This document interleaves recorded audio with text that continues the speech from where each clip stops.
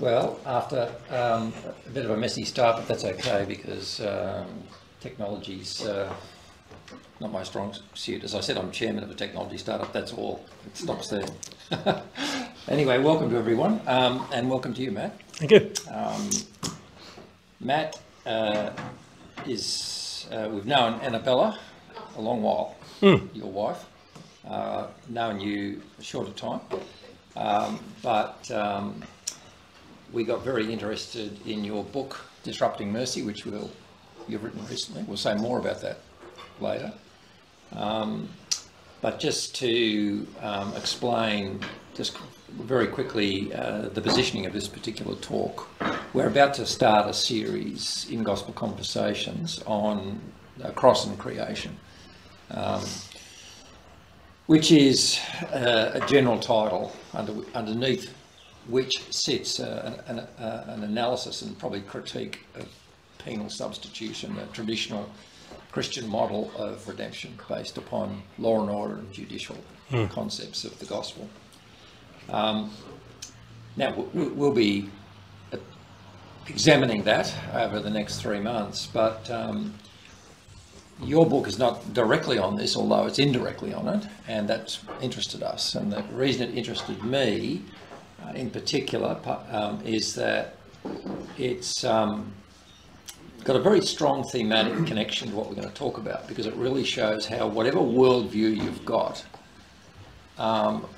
once you move into a more sophisticated engagement with the human system, your worldview will get challenged, and that's what interests me.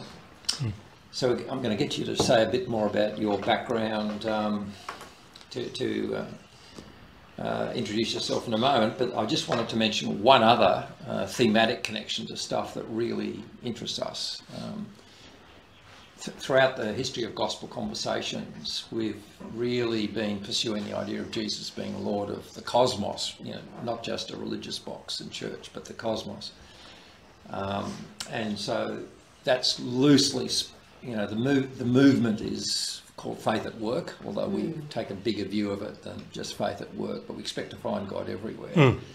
And quite rightly, I think a lot of people would say, yeah, but how does that work in practice? I mean, what would it be like to take the gospel into, a system that's on the earth but is not church? I think you've done that, and you and Annabella have done it in a very entrepreneurial way as people without structural connections, which is also very interesting just from the point of view of innovation and entrepreneurship. So, a little bit about yourself, Matt, who you are and what led you to this place. Yeah, well, biography is always a bit tricky because I'm now 60-something, 60? Yeah, just young. Yeah, and so there's a lot of history. I was born when I was very young. And then a lot's happened since then, and now I'm not so young. Look, most of my career was in information technology in one form or another. I worked with software companies, I've worked in academia, and I've worked with not-for-profits doing a whole variety of things with computing and technology. One of my passions has been looking at the connection of faith and technology, but that's not for today's discussion. I am also interested in peacemaking. So the IT career is really the sideline for me, because what I'm passionate about more than anything else is building community and thinking about how technology serves our human being and how we can coexist together in some sort of peace and shalom. So that took me to South Africa during the 90s. I arrived just when Mandela was released from prison and voted in the 1994 elections. I was there. I had a job at the university lecturing computer science, but the reason for being there was to get involved with a group called African Enterprise and the cross-cultural peacemaking reconciliation work that they were doing through those tricky years at the end of apartheid. I stayed there for most of the 90s. And then came back to Australia and did a variety of different sorts of work. Annabella and I, you'll find out more about Annabella because she's a co-author of the book. We met through eHarmony. We're a modern online couple. About 7 years ago, we were married 5 years ago. And at that time I was working with Compassion, the Christian child poverty reduction organisation, and I was doing data analysis and strategic information work for them. And through them I got to understand the ongoing problem of human trafficking, and particularly how that affected the children who are under Compassion's care, the exploitation and abuses that they were at risk of. And so I tried to find some way within Compassion to get more involved with that, and we couldn't find a niche. So then I started looking more broadly and looking at other organisations and other job opportunities.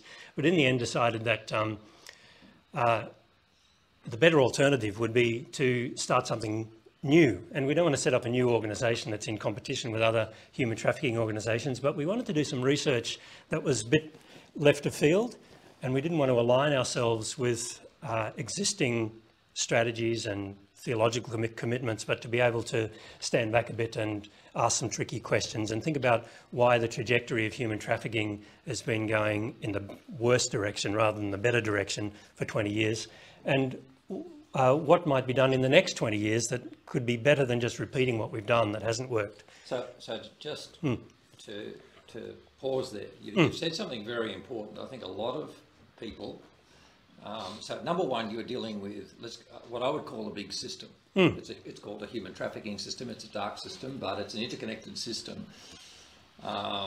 Number two, and a lot of these systems, run the world, but number two, nobody owns them. Whereas if I work inside an organisation, there's a contained system like the hiring system or something, I can do something with it. But once you get into big social systems, it's a messy, not unowned, easy to control. So that's that point. But then the next point, I think, which is a lot of people find themselves in the situation is being frustrated by that system. I'm in it, I'm an actor in it, I can't change it, where are the levers? And it takes, particularly when I ran Second Row, we were pretty often involved in that kind of world. And so I'm very used to it. It takes often people like yourselves, individuals with a passion who can somehow or other take a more holistic view of the system. Right. Which is firstly an intellectual task, but then becomes a social task. So I think you're doing something wonderful. Yeah, and I think that's very important. And I'm sure we'll talk later about how there's very little systems theory in the anti-trafficking movement.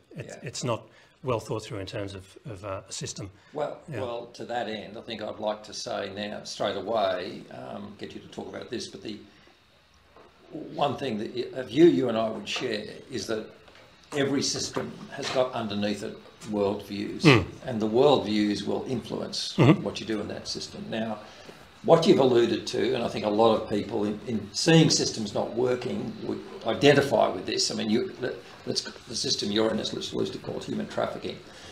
You know a lot about it, you've worked a lot about it. I'd like you to give, before we go into what you saw as wrong with it, could you just frame up a little bit for people who don't know what's going on?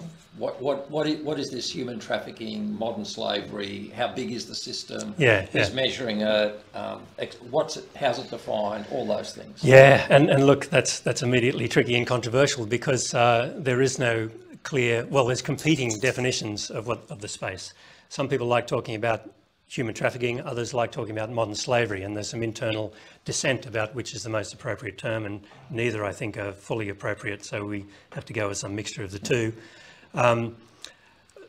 There's no place in the world where it's legal to own another person in the way that you could have 200 years ago. And so whatever slavery is, it is now more hidden. And it's more to do with the level of freedom that you take away from people.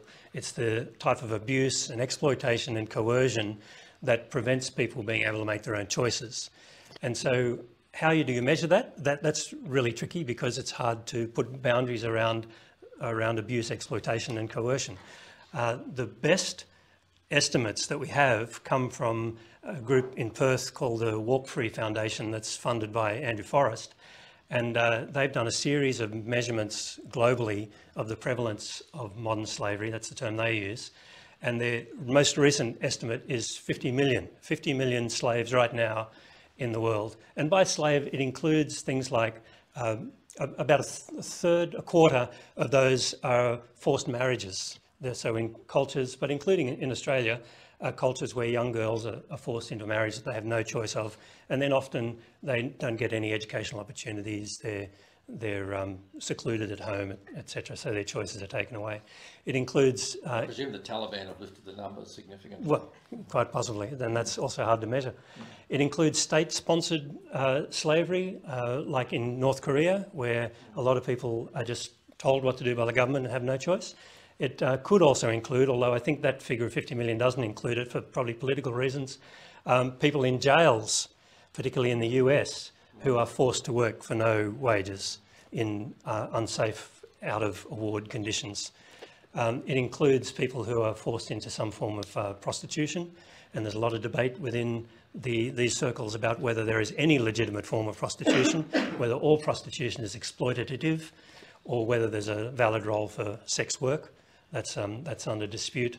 It also includes a lot of labour exploitation, where people are tricked into a job, perhaps given a loan so that they can have the tools to do the job, and then aren't paid enough to pay back the loan, and that loan often builds up over time. There's a particular problem with indentured labour in India, and that loan gets passed on to the next generation. And if you try to evade repaying the loan, then you're rounded up, beaten and forced back into the rock quarry or the coffee plantation or the sweatshop making cheap clothes that we all require because of our consumption habits. So it's a noble aspiration to want to interrupt this, disrupt it, do something with it, but it's a big messy space. And, it's very messy. And yeah, thanks for that. I think pretty articulate explanation of the boundary of the system, or potential boundaries. But what then, I mean, a lot of well-meaning people and well-meaning not-for-profits around the world, including Christian ones, we won't mention any by name, people might guess, are trying to intervene. Yes. And loosely speaking, you're, like anyone looking at a big system that's broken, you're thinking, how do we fix this? I would say you're one of these people who doesn't want a band-aid approach or approach that's just dealing with symptoms, but going more to root causes and doing something that will not just intervene on case-by-case bases, but actually interrupting the logic of the system. So can you talk a little bit about the frustrations of the traditional approaches that largely people are taking?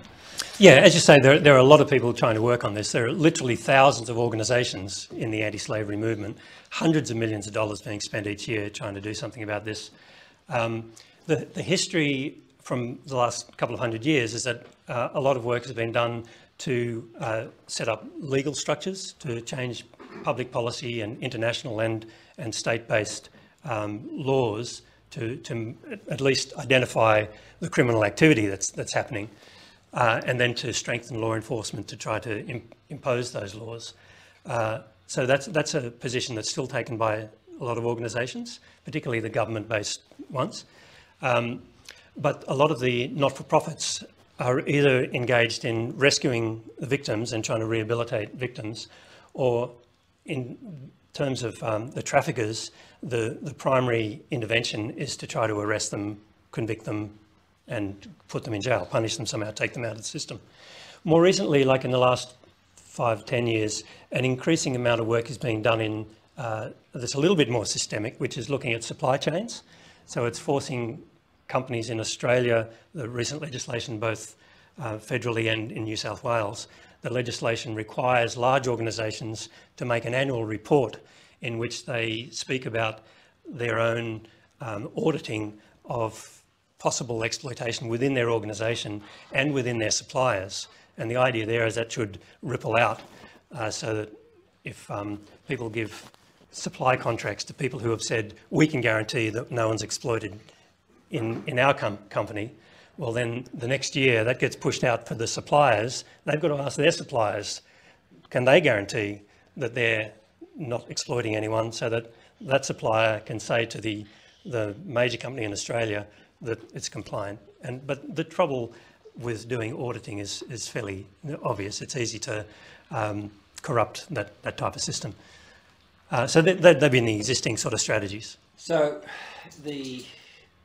but the main strategy that you've talked about of not-for-profits is what I would call a law and order response, a sort of a forensic response. And the question, and what you're saying, let me, I don't think I'm putting words in your mouth to say, holistically, this does not appear to be working.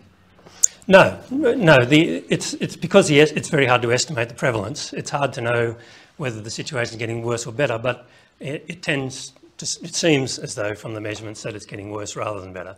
It's certainly not getting better. Yeah, so that leads us to the situation where we can now move more directly into, let's call it the worldview underlying the interventions. And I shared with you my experience, not quite as, well, probably as big a system, but years ago I was spent a lot of time consulting with the tax office. And the tax office in Australia back in the late 80s and early 90s was led by an amazing man. He was amazing because he worked in the tax office all his life, got to the top and smashed it. You know, very few people have the courage to do that. But essentially, they had their version of your law and order system. In other words, it's one for one. I've got to chase everybody up who doesn't pay. It's a moral sin not to pay. By which, what that means is if I owe $1, I'll treat you the same as if you owe $1 billion. It's just the same. You know, it's a sin.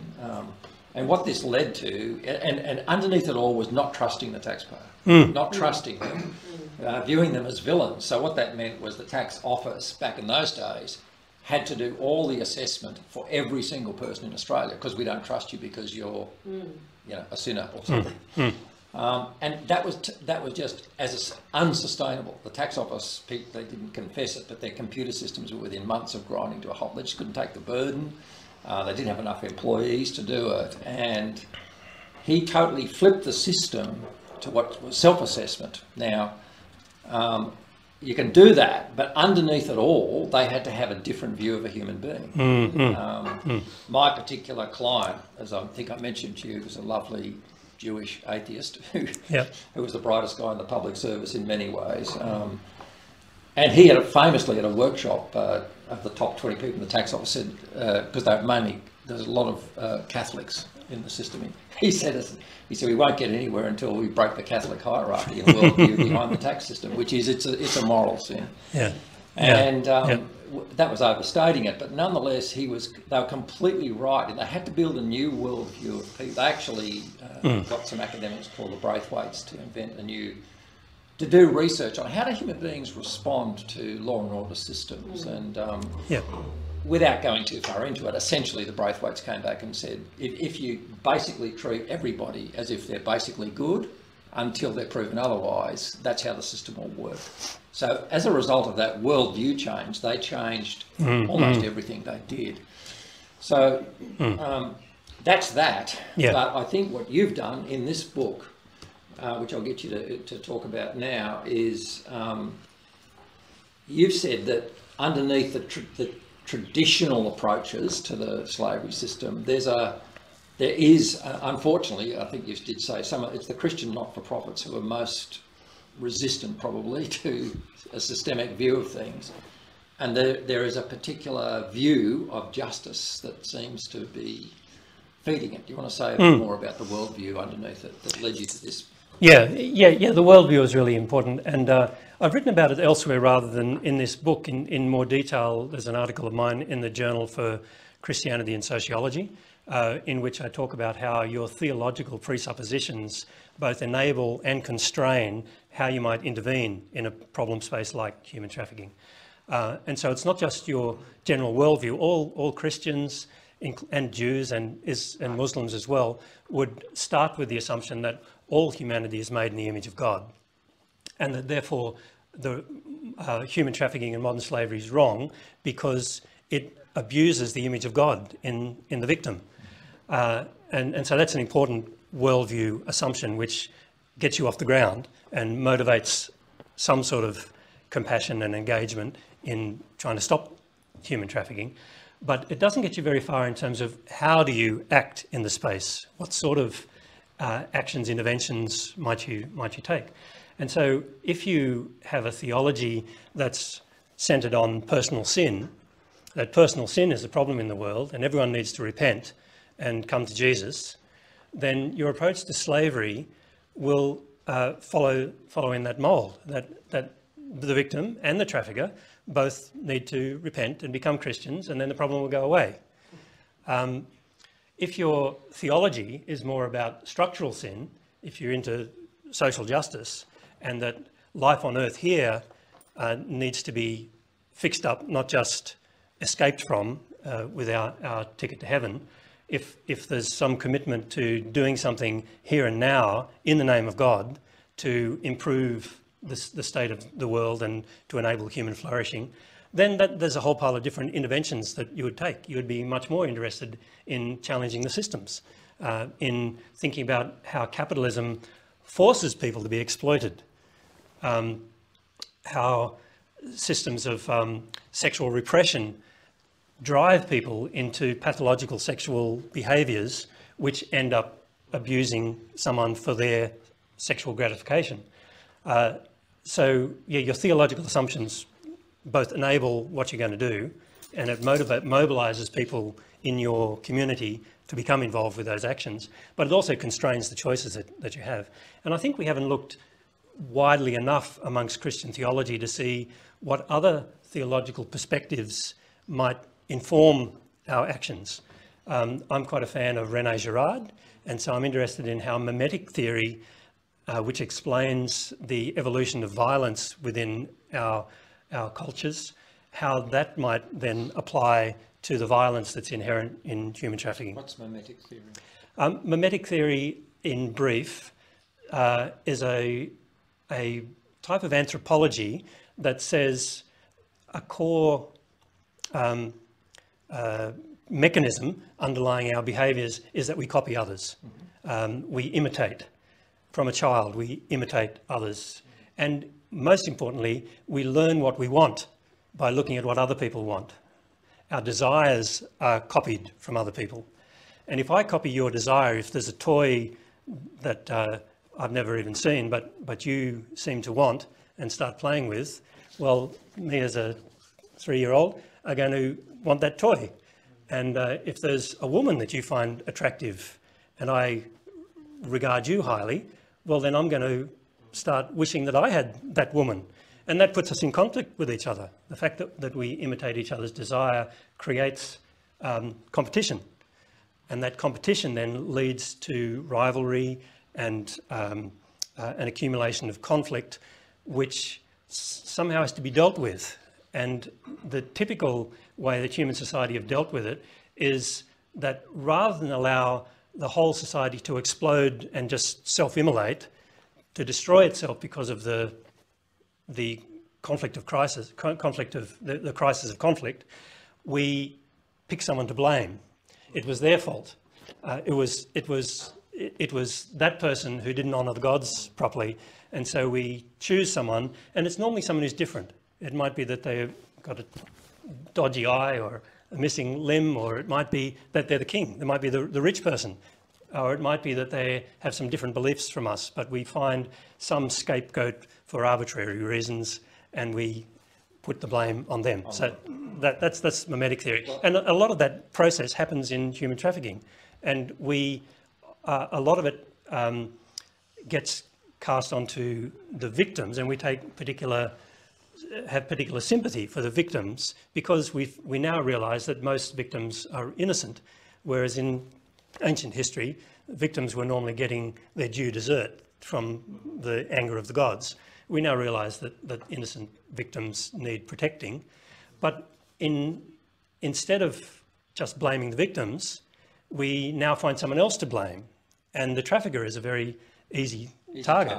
Yeah. They're obviously the evil person. They're the little Hitlers. Yeah. And so we have to punish them. We have to do something to cast out all our social animosity onto them and put them in jail. And then we'll feel a bit better, and the problem will go away. Except it doesn't. But that is showing the nuances of what is your worldview of a human being and what is your worldview of sin, and that if you've got this personal view of sin, then you find the one who's sinning most, the perpetrator, and you bring punishment upon them. Yes. And a judicial model of God would actually have God behind it. Yeah, that justifies your retribution. Whereas what you talked about in the mimetic theory was a more nuanced view of human bad behaviour, more to do with desires that get corrupted and interrupted with. Gregory of Nyssa would be very, very useful, if only he were alive today, because that was exactly his view of the fall.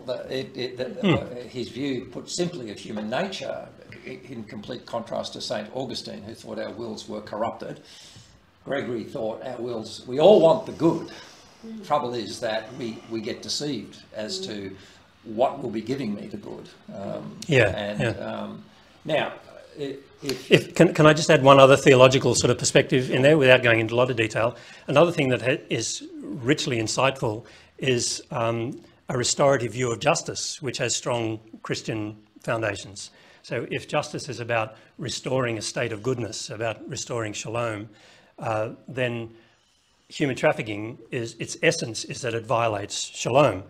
And so you could then have a whole different sort of engagement with human trafficking about, well, how do we act restoratively within that system? Correct, and behind that is a huge debate in Christian circles between the justice view of God, where retribution is the ultimate end of all things, versus the restorative view, educational view of God, that God is actually shaping all the cosmos. So in the restorative view of God, which is much more the patristic view, judgment is a means to an end. The final gain is all being restored.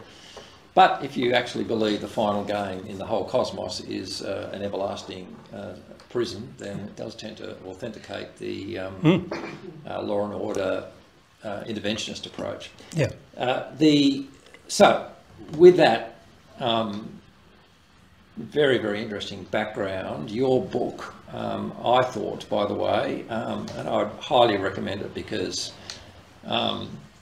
it was really nourishing. I want to say it. I never read a whole book, but I've read a third of your book, which put you right on top of the list. It's fantastic, and it was, you know, when I began to read it, I thought the trouble with mercy is that it does lend itself so easily to, I don't know, cliche or superficial handling, but almost from the word go, you fulfill the title of how mercy is disruptive. Now, your view of mercy in the book, I saw what you were doing is saying we have to take this word, I mean, putting it simply, I'll just put it simply and then get you to elaborate. What I read and heard was that there's a sort of a traditional view of mercy that sounds good, but it's problematic because it's essentially hierarchical. I'm a powerful person showing mercy to a weaker person, and I'm really nice to do it to you.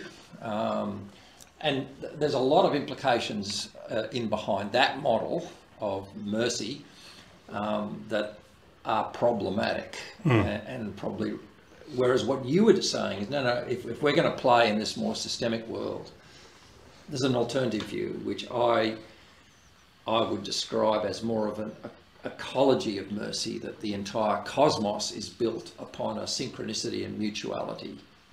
Now, there's a lot behind that. You go into a lot of detail, and what I like about it is you probably spend, say, it's very deep philosophy, but you express it very easily. I won't try and capture it here, but that might be 30%, but 70% is the scriptures. And so that sets the groundwork now for you to explain more to us about this new paradigm of mercy that would underpin the kind of systemic interventions that you think are going to make a difference in this particular system. Yeah, right. Well, I don't think of it as a new paradigm, but recovering an old one. Yeah. So the book's called Disrupting Mercy, and it's not primarily about human trafficking, as you know. So I want to, in the title, have this ambiguity that part of what I want to do is disrupt the commonly accepted views of mercy, and then replace it with a view of mercy that I think is disruptive. So the disrupting plays those two roles in the title. I think mercy is scandalous. Mercy is outrageous and highly disruptive. But through that disruption, it gives opportunity for transformation and reconciliation. So the book is written by both myself and my wife, Annabella.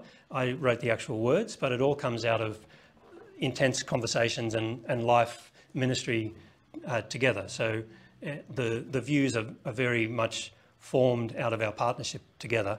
I just happen to be the one who writes words. What else do I want to say? So I think the traditional views on mercy are captured in two common archetypal images in our Western world. One is the image in a courtroom where someone has been accused, the evidence is heard, they're found guilty, and as a last resort, they beg for the mercy of the court. Now, it's not an issue there of whether they're guilty or not. There's no reason to ask for mercy if you're innocent. You let go anyway. It's when you're found guilty that you ask for mercy, and what you're asking for is for the judge to withhold the punishment which the law would require. So that's one common image. We see that, for instance, in who was the Australian guy who was part of the Bali Nine, who took drugs into Bali, who was caught in jail, and he was convicted along with the other 8 and sentenced to death. And he had, and his legal team, made various appeals for mercy to the President Widodo. And the Australian Prime Minister at the time, I can't remember who that was, made an official appeal. And there was a huge petition in Australia with 100,000 signatures, I think, which was sent as a plea to withhold the death penalty as an act of mercy. And in the end, it didn't happen. The second image that I think is fairly common is on the battlefield. Big sword fight, someone loses, they're lying on the ground, and the victor has got the sword at the person's throat and they beg for mercy. Russell Crowe in The Gladiator, he's having this fight and he's beaten someone and everyone's demanding that he kills this person, and he doesn't. And there's silence, and then all the crowd starts going, Maximus the Merciful, Maximus the Merciful. And that doesn't go very well for him with the other authorities. Now, I think those two, as you say, both show this power differential. It's always a more powerful who has the right to impose some punishment, judgment on a weaker individual, but possibly, magnanimously, they might decide not to do what the person deserved. They've been bested, they've been found guilty, but maybe mercy might not impose what they deserve. And in the book, I question that whole word deserve, and I won't go into the long story about why I don't like the word deserve. But those two images show an idea of mercy in opposition to fairness. The fair thing, the right thing, the just thing is put aside if we act mercifully. And so I want to challenge that dichotomy and say that both justice and mercy are cooperators in a larger goal. And I think that larger goal is the establishment and the maintenance and the restoration of shalom. That what Jesus calls us to, and it's clear in the Old Testament as well, is that God wishes for a world in which all can flourish. And he calls his supporters to join in the co-creation of a world where that can happen. And one way of creating a world for all to flourish is to have some laws and to have some consequences when people break those laws, including incarceration and possible punishment to teach people a lesson. So there's a redemptive possibility there, but also giving people a second chance, understanding people's backstory and realising why they did something, and giving them some education, giving them another alternative so that they don't feel that it's their only choice to go back and do it again. So mercy and justice both serve, or maybe the better way of saying it is that justice isn't what we think. Justice isn't about retribution. Justice is about the establishment and maintenance of shalom. And laws and punishment and mercy are cooperating actors in bringing that about. Yeah, so justice might be sort of setting boundaries and consequences within a system. Mm-hmm. as what's traditionally seen as mercy is, I think in your book you made a lot of the fact that mercy is a subset of love. And I really liked the way you talked about coherence and mutuality, and that mercy can be a two-way flow. It's not as if it's the powerful to the less powerful. No, it's a recognition that we are in this together, and that without kindness and care and going above and beyond what might be morally or legally required of us, we do things for each other's well-being. One of the images that Bella and I quite like is the idea of a tapestry. It's all woven together nicely, but you can guarantee that over time some strands are going to break. And our society's like that, where the society's woven together of relationships and goodwill, but regardless of how much kindness and goodwill there is, some things are going to go wrong. We're going to hurt each other. I'm going to screw up. I'm going to break my leg. There's going to be disease and famines and deliberate and non-deliberate sin against each other, harm to each other. And so mercy works behind the scenes to tie the broken threads back together again. And so you see the beauty of mercy not by looking at the front face of the tapestry, but by looking at the back where all the hard work has been done tying together the brokenness.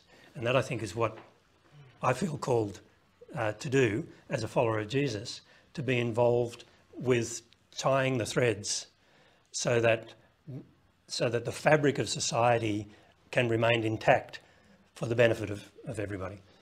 Now, I loved the way you handled some very well-known stories. And I'll just pick the first one you begin with, Zacchaeus. Right. Yep.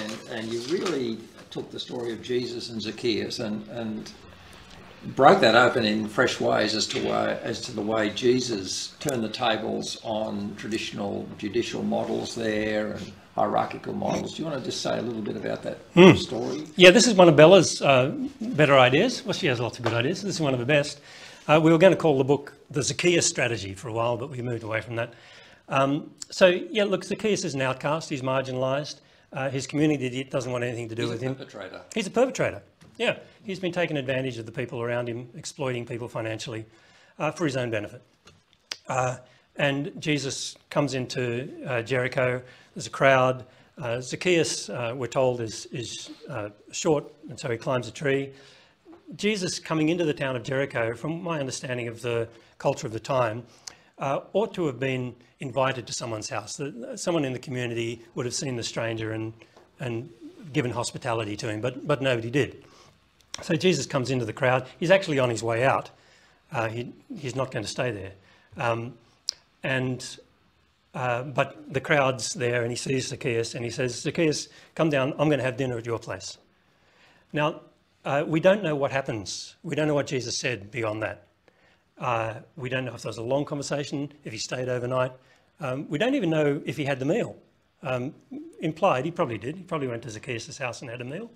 But Zacchaeus virtually immediately has this enlightenment, and his trajectory of life is radically changed. So he seems to realise that he's done something wrong and that he needs to make recompense. Why is that? Just the fact that Jesus said, "I'm going to have dinner with you." He said he'd repay people. What did he actually say? Yeah, he'd give back anything that was incorrect, and if there was anything that was done illegally, he'd give back fourfold. Yes. Yeah. Now, it seems to me that it's the very act of Jesus recognising him which is transformative, because he's the outcast. And Jesus makes himself the outcast from that group by siding with the perpetrator. And in doing that, Jesus ends up saying, what is it? Today, this son of Israel has been restored. Salvation has come to this son of Israel. Now, he was always a son of Israel by heritage, but not by cultural identity and belonging. He was outcast from that. But there was this moment of change. And so as I present mercy in the book, I want to say that mercy acts on 3 different levels. On one level, mercy deals with a particular need, and that need could be as broad as you can think of. It might be the need for forgiveness, but it might be the need for healing a broken leg. It might be a need of a social outcast who needs a sense of belonging. It might be all sorts of things. What am I saying? Right, that's the first level. The second level is that mercy provides such a disruption that it stops someone in their tracks and makes them rethink. And so it provides an opportunity for personal transformation. And the third thing that mercy does in the bigger cosmic picture of things, which we might talk a bit about more later, is that mercy, I think, is God's primary tool for bringing about the reconciliation of all things. That the big idea is that mercy gives people the opportunity to flourish in the whole cosmic scheme of things. That's a really important point. I think you're saying that mercy, as more broadly defined, is a transformative engine. It isn't just about fixing things up. It has the power to transform. I was reading your book, and Jonathan's daughter Trixie, who's 8, am I right? Yeah. Saw the title and said, "Disrupting Mercy." She said, "What's that about, Grandpa?" So I said, why don't you have a go?" So we had a bit of a conversation. So this is her summary of the book, which she explained to you, and she said, "Well, here's the world. There's evil things happening, one after another, one after another, one after another, and there's a pattern of evil." That's the word. Good design thinking. In comes mercy, and mercy disrupts it and changes the pattern of evil for good. Yep, that's it. I didn't need to write the book. Yeah. But this is an important point. In other words, this idea of transformation, that it's transforming situations, which is what... Now, the other thing that in that Zacchaeus story, as it finished, today salvation's come to this house. That's shalom. Yeah. That's the restorative. Yeah. And that's right. There was another point you made out of that story, which I thought you made elsewhere as well, that often mercy, that rather than this hierarchical, I'm better than you, and the Russell Crowe vision of mercy. Mercy often runs on empathy. I'm going to align myself with you. I have to get inside your shoes, which will mean I have to lower myself. And you've made that point with the Zacchaeus story, that Jesus, by aligning with a despised person, took that shame on himself. Yeah, that's right. And when we get back to talking about human trafficking, you've pointed out that Zacchaeus is a perpetrator, but by rescuing the perpetrator, Jesus also rescues all his future victims. Oh, yeah, correct. Yeah. He's going to repay everyone and become a philanthropist in the community. Yeah. And so I see the process of mercy as always starting with need and seeing a need. And not just seeing the physical, the outward need, but seeing deeply into someone and understanding that with empathy, what's going on for that person. You see their suffering, you see their deep inner angst about the fact that they've got a broken leg or that they're blind or whatever. And then after that comes our reaction of compassion. So I distinguish between compassion and mercy by, and it's, well, this is the way I present it in the book anyway, as thinking of compassion as the emotive response to something, but as mercy as the resulting action. Right. So through identification with the person, we have this sense of compassion, and then out of that we can decide to act for the person's good. I think this idea of empathy, as you know, design and design thinking has been the professional area I've played in for over a decade. One of the tricky, very difficult to describe processes in design, it's called design research. Mm-hmm. Now, normally when you do design research, you're normally outside the system. The scientist asking questions. And that's seen to give you an understanding of what's going on. But designers know, particularly if I'm designing a human experience, that doesn't cut. Right. That doesn't cut because I'm outside. I need to get inside. So design research is often empathy. And the story I explain, extreme stories, is I had the privilege of being the Nuremberg Chair of Design at Carnegie Mellon in 1995. I was the second appointee. The third appointee was a woman, young lady, who was an interior designer, and she had become famous in the design world and probably beyond because her job was designing rehabilitation centres and centres for old people, right? Now, rather than do traditional research, she did what we'd say design research, which is I'm 35, I'm healthy. What do I know? It feels like to be 80. I have no idea. So do you know what she did? For 3 months, she had friends in Hollywood. She dressed herself up every day as an 80-year-old woman, make up everything, and became 80 in her bones, and walked and went across America as an 80-year-old woman. Right. Getting bumped aside in queues, and not being able to turn on open doors because of the arthritis. She had to internalise all of that inadequacy and need, and then she could begin to design from the inside. Yeah, look, that's important because talking here, two white guys throwing words around, it becomes very cognitive. But mercy has a cognitive aspect, but it starts with compassion. It's an inner drive for the other person's well-being, and it ends with action. If it doesn't come out in action, then it's not mercy. There is cognitive stuff happens because having recognised the need, you then need to think through, well, am I willing to do something about it? There's an act of will in there, volition, that goes beyond the visceral beginning. And you have to think, well, what's the best way to help? And so developing an ability to be merciful is more than just wanting to. You've got to train yourself. You'll make mistakes. You'll do something that you thought was going to help someone and it makes it worse. So there's a process of learning over time, trying things, failing, improving. It's the process of discipleship. It's the making a habit of wanting to respond to the compassion. So it's got those three parts. There's a visceral part, there's the cognitive part, but there's also the action, the active part. Now, you've identified around the world there are more and more people who are essentially wanting to work in this same area that you've been advocating, which is let's work on the perpetrators. If we don't change the perpetrators, if they don't experience shalom, the system will continue to go on, and we just rescue a victim, another one comes in. Plus, victims become perpetrators. And yes. So on. So, you mentioned to me a group in India who are doing something along those lines. Could you just explain what they're doing? I think it makes it concrete how you could, if you had this different worldview, and I don't know if they're a Christian group or not. Right, yeah. So there's a group called the My Choices Foundation, which I think is headed by a Christian, but it's not fundamentally a Christian organisation. And their primary program is to do preventative work in Indian villages by running a program within the village that informs people about the risks of someone coming into the village and making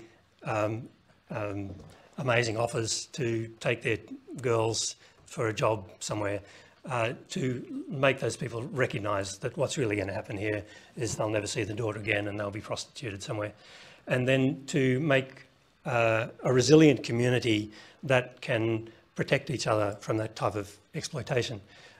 So that's important preventative work, but it doesn't touch on the perpetrator very much. What we tried to encourage them to, and they're resistant to, and we've been working with others, organisations that run similar prevention programs. Most of those programs are built around the idea that certain people are vulnerable to be exploited. And we want to say, well, equally, there are people in that same community who are vulnerable to becoming exploiters. And so can't those programs also include components which help people at a young age to think about what type of person they want to be when they grow up, and to make early commitments to be protectors and carers for the people around them rather than abusers and exploiters. So that would be a stronger program in our view. But one of the women involved in that program, which is I think what I was mentioning it to you, on the side is doing a PhD, and her PhD is interviewing trafficking offenders to try to understand their background, why they did, what they thought they were achieving. Was it for money? Was it for power, social status? Was it because of some sadistic pathology? What was their childhood like? Were they abused themselves? So she's gathering that kind of data, and it's one of the first in the world. There's another similar study that was done by Austin Choi Fitzpatrick in India as well, maybe 10 years ago. But it's very rare for anyone to actually talk to the trafficker to find their backstory and to understand their motivations. So how can we possibly change their behaviour if we don't understand why they're behaving that way? And if you understood their backstory better, then interventions that are more systemic around that backstory would come.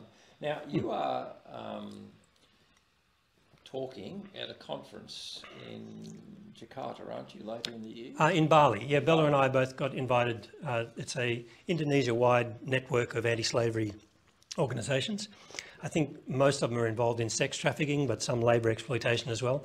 And they've only met once or twice. They're not a particularly Christian group? No, not at all. Just a network of 100 or 200 different diverse organisations.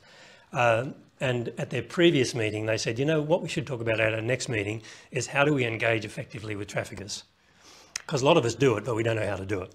And so one of the organisers heard me speak at a different conference and has invited us to contribute there. And our strongest aim there is to listen to what they're already doing. We'd like to draw out from them the stories of their experiences so that we can help give them language to talk better, talk more visibly about the work that we think they're already doing. So you guys are not multi-millionaires. No. You are not people who are part of a big organisation. As a matter of fact, there's just there's two of us. Yeah. And you've had to work out how can I make an impact on this system. And what I've seen is you're doing it via research articles and speaking at conferences where I think your role that would be emerging might be more something mentor language, giving frameworks to other people who are on the ground doing things. Yeah, that's an important part. The other part is that Bella, for many years before I met her, runs a sustainable social enterprise which sells coffee to raise funds for a variety of social causes. And her successful business enables me not to have to earn an income. Oh, that's a good idea. So we've had a few friends who put some money into the kitty as well, but our model is to work locally. I don't really believe that we're going to see significant change in human trafficking by changing the UN and changing laws and public policy, and by strengthening law enforcement to impose violence against the violence. I think change will happen from a groundswell of people recognising that we have to be merciful to each other. And so we do that through a lot of conversations while we're selling coffee and in conversations like this. And this year we're spending our time travelling around, hoping to run seminars at churches, Rotary clubs, schools, around a dinner table.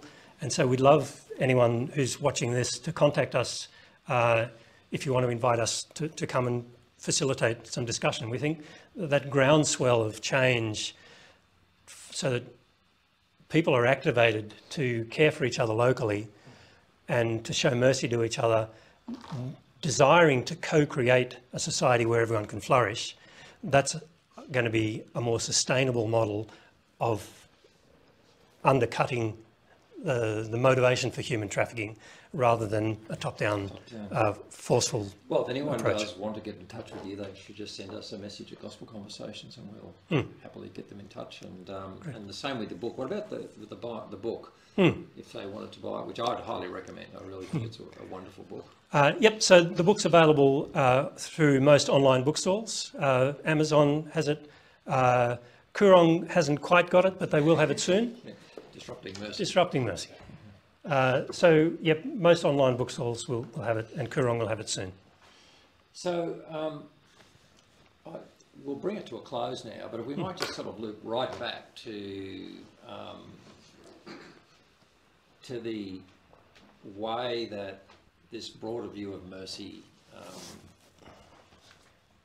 equips you to take a more systemic approach to the problem. But the broader view of mercy is a view of mercy that really has quite strong implications onto what's the nature of salvation and God's work in the world. Would you like to make a comment on that, just to finish up with? Yeah, sure. So one of the strong themes of the book is that mercy is a gift.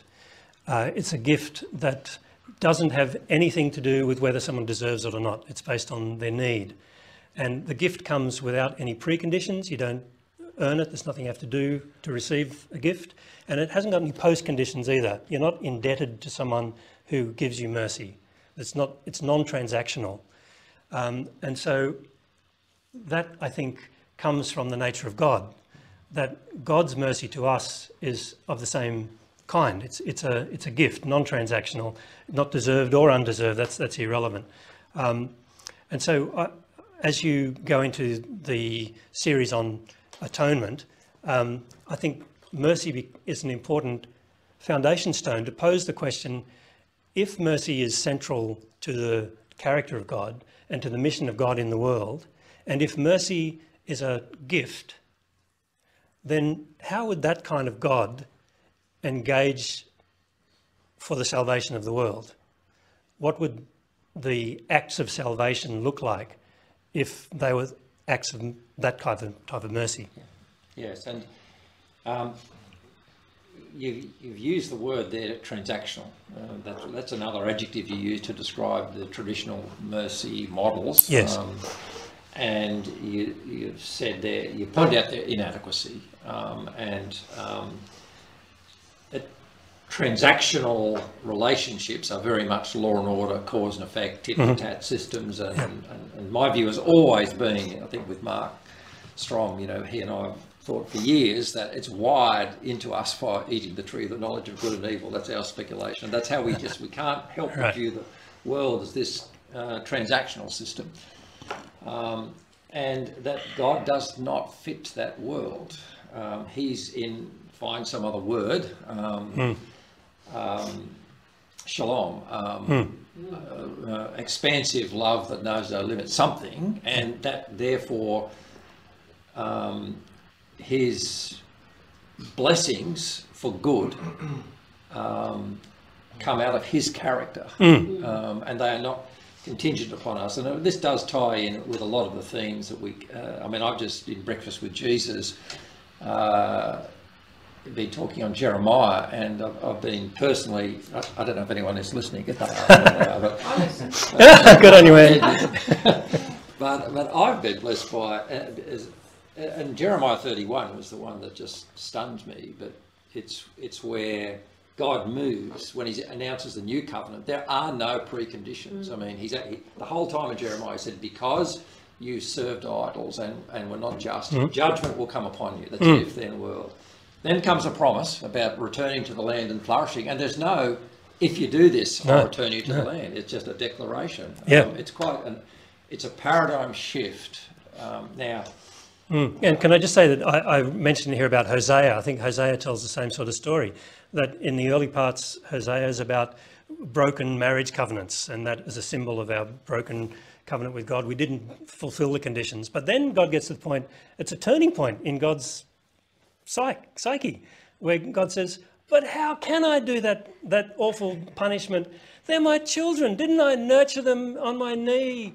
And so that the mercy of a parent for their child overwhelms God and stands quite counter to the conditional legal structure. Yes, and just by way of concluding, I think I've mentioned before in some of the podcasts, but some of us in gospel conversations like Douglas Campbell a lot.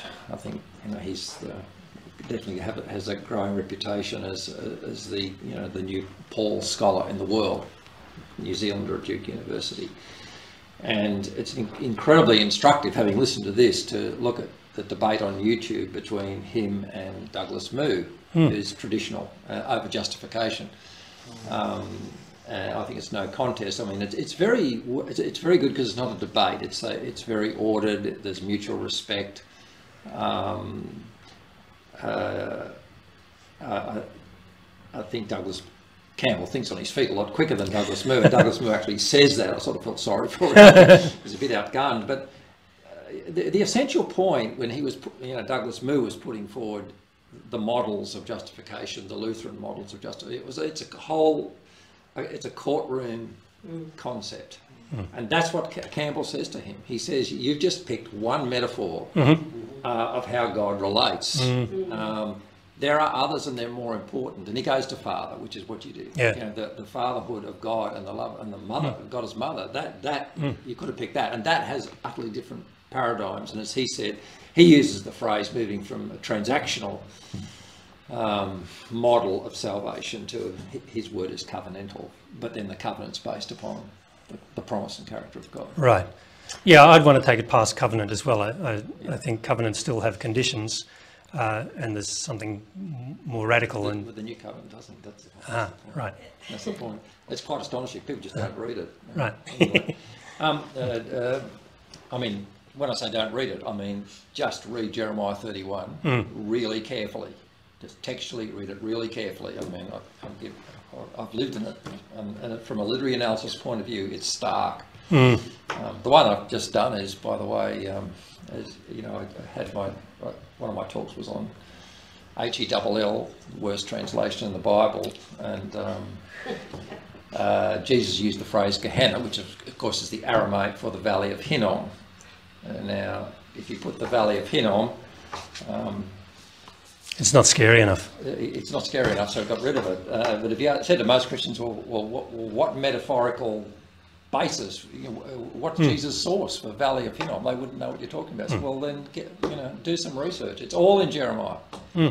It's all in Jeremiah, and there are three big mentions of the Valley. So Jeremiah is using the Valley of Hinnom as a image. And when you start reading it, it comes alive. And now there are two which are explicit about the Valley of Hinnom, and one that's implicit, which is what my next talk is on, and that's where the Valley of Hinnom will be replaced and become sacred to the Lord. Wow! That's my next talk on Breakfast with Jesus. Look out for it. All right. Well, I think it's a great place to stop, Matt. We've talked for about an hour, and so thank you very much for that's coming. Been great. And well done. All the work you're doing. Thanks.